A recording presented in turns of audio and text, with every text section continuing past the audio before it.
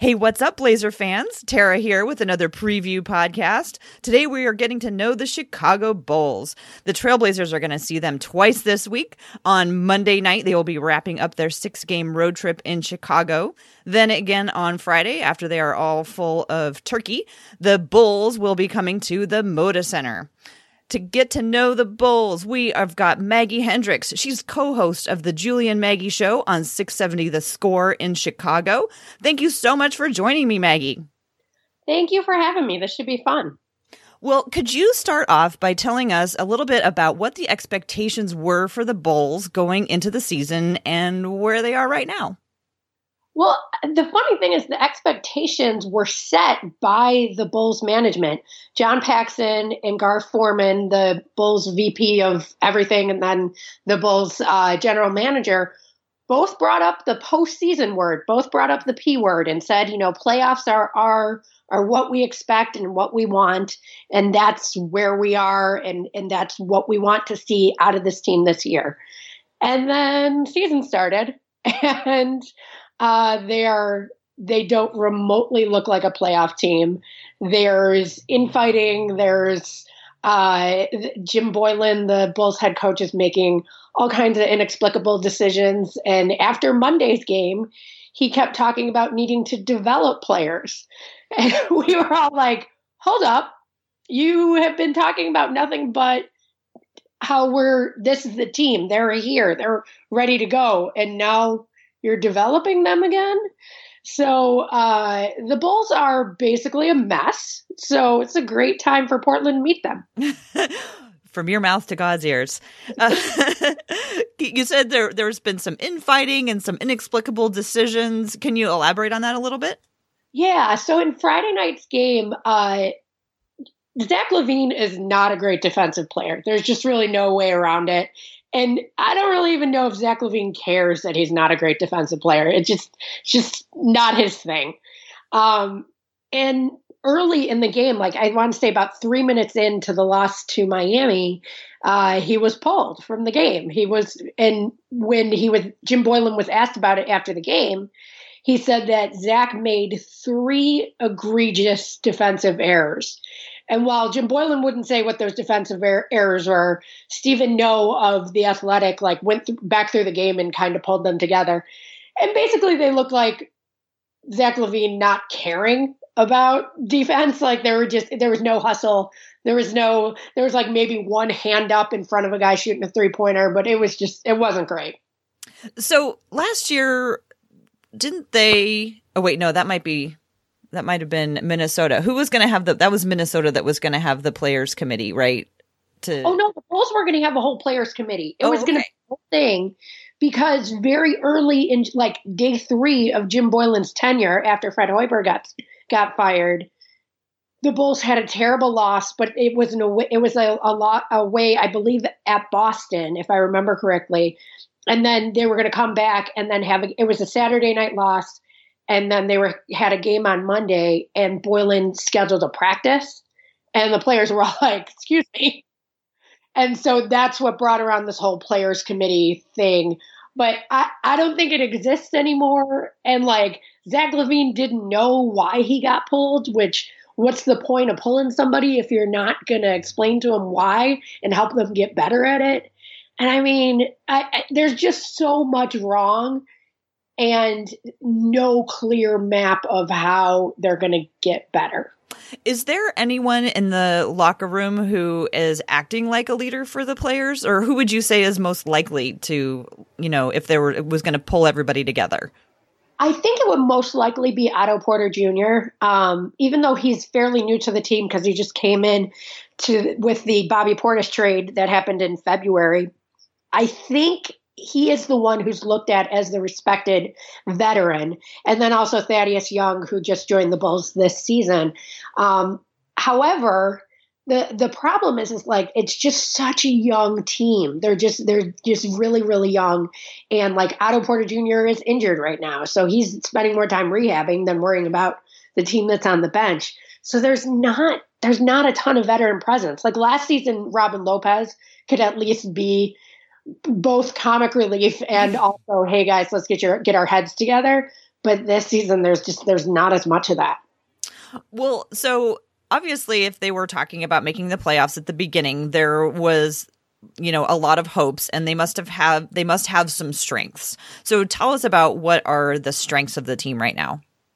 So there are some players that when they play well, you can't take your eyes off of them, and they're so exciting. So like Kobe White, even though he's coming off the bench, he was the Bulls' first round draft pick.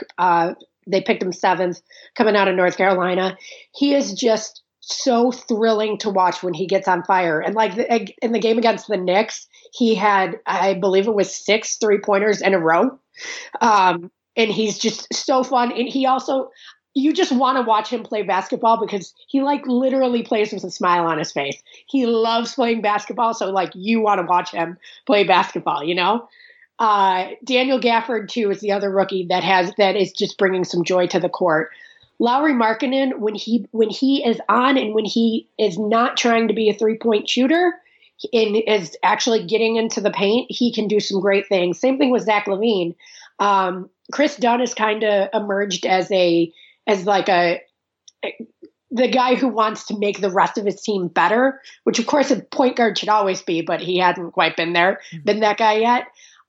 So like there are guys who can be super exciting. And the crazy thing is when the Bulls play Portland, they might be a really great team. And everybody's going to be like, but wait, where's that team Maggie was talking about? But that's the thing. They're just so inconsistent. So you might see some really great play, or you may want to like turn off your TV after the first quarter. Well, so the Blazers have had a lot of different starting lineups this season, trying to figure out how to work in some notable new players as well as just trying to cover for injuries.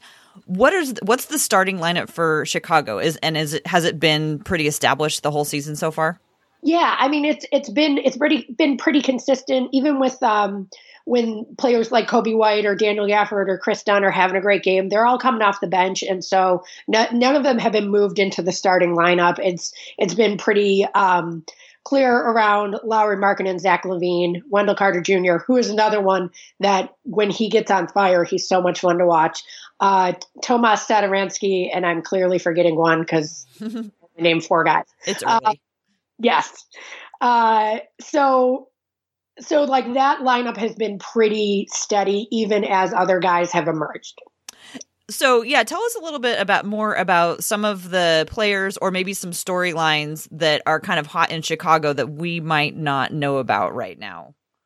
I mean, everything right now is Jim Boylen in over his head? And my answer to that question is yes.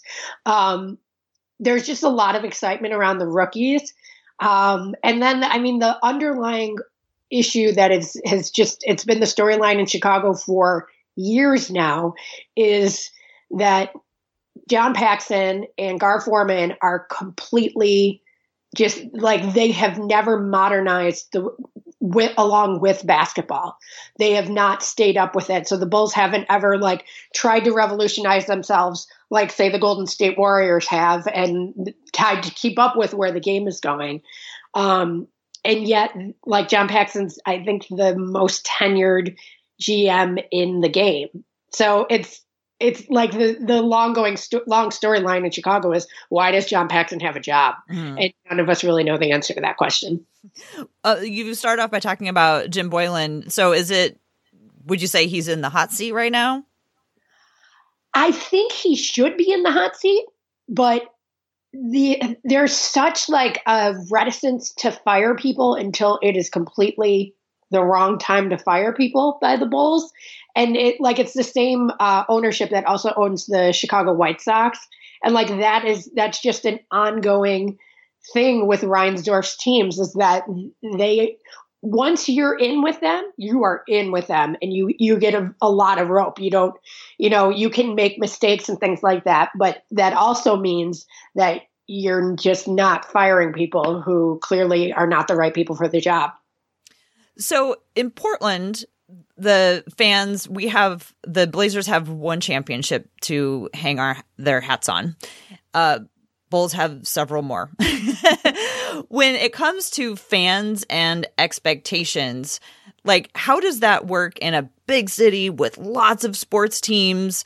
Do they hold the front office to the fire? It sounds like maybe there's other teams that people can watch, and so they're not worried about the Bulls right now. Like, how does that work? We have the Trailblazers, we have the Timbers, and the Thorns. Pretty much, that's what so that we can focus a lot of attention on just those teams. What's it like in a big city? And are the Bulls just kind of like skating under the radar right now, or like how do they let this happen? Well, that's interesting because I never really think about it because I've grown up here. So I've just always had a ton of teams to worry about. So it's just interesting to think about that different kind of dynamic. As of right now, everybody's really mad about the Bears being bad because the Bears had high expectations going in. So right now, everybody's noticing and caring about the Bulls stinking, but it's not nearly as much anger and hatred as is headed towards the Chicago Bears. But once the Bears season is over, which is going to be sooner than anybody expected, the anger and hatred will become a lot hotter for the Bulls if they don't get it together. And their other kind of interesting problem with this is they share the United Center with the NHL team, the Chicago Blackhawks, and the Blackhawks have been playing really well, and they weren't expected to play well. Mm-hmm. So, like, if the Bulls don't do something to make sure they hold on to that spotlight, it's going to go to the Blackhawks really quickly. Interesting. Yeah. I mean, like I said, I grew up in Portland, so I'm used to only having a very small, so I'm always really curious about in other fan bases, how they distribute their fandom among many professional teams. Okay. One last question about the Bulls. What are you going to be watching for in these games that are coming up with Portland? I just want to keep seeing Coby White and Daniel Gafford get chances to grow. I have never really bought the idea that they were a playoff team, no matter what the Bulls management told us. So I just kind of want to see the exciting basketball that can happen when these two are allowed on the court. And is this team, the way they are coached, are you expecting to see, changes in style or approach from game 1 to game 2, or are they pretty much just trying to figure out who they are? Yeah, they're just trying to figure out who they are, and like they, especially on defense, like they seem to have an idea of what they want to do on offense, but on defense, like they just sometimes are completely lost. And so that, I mean, maybe game 2 they'll have a little bit better idea of what they're dealing with the Blazers, but I don't think it's going to be that much of a change. Mm-hmm. Any other stories or players that you want to say anything about before we finish up? Nobody I can think of. They're like this team is very likable. Like there's a lot of very likable players, and I just really wish they could get it together to figure out how to take that likability and make it into, winning, because that would sure be fun. Yeah, I can relate to that statement. Well, thank you, Maggie, so much for joining me today. That was fun to learn more about the team. Would you like to tell people how they can find you? Yeah, absolutely. You can find me on Twitter at Maggie Hendricks. It's all just together. And you can find me on 670 The Score, the radio station. And during WNBA season, you can find me on The Athletic. Right on. Thank you so much. All right. Thanks.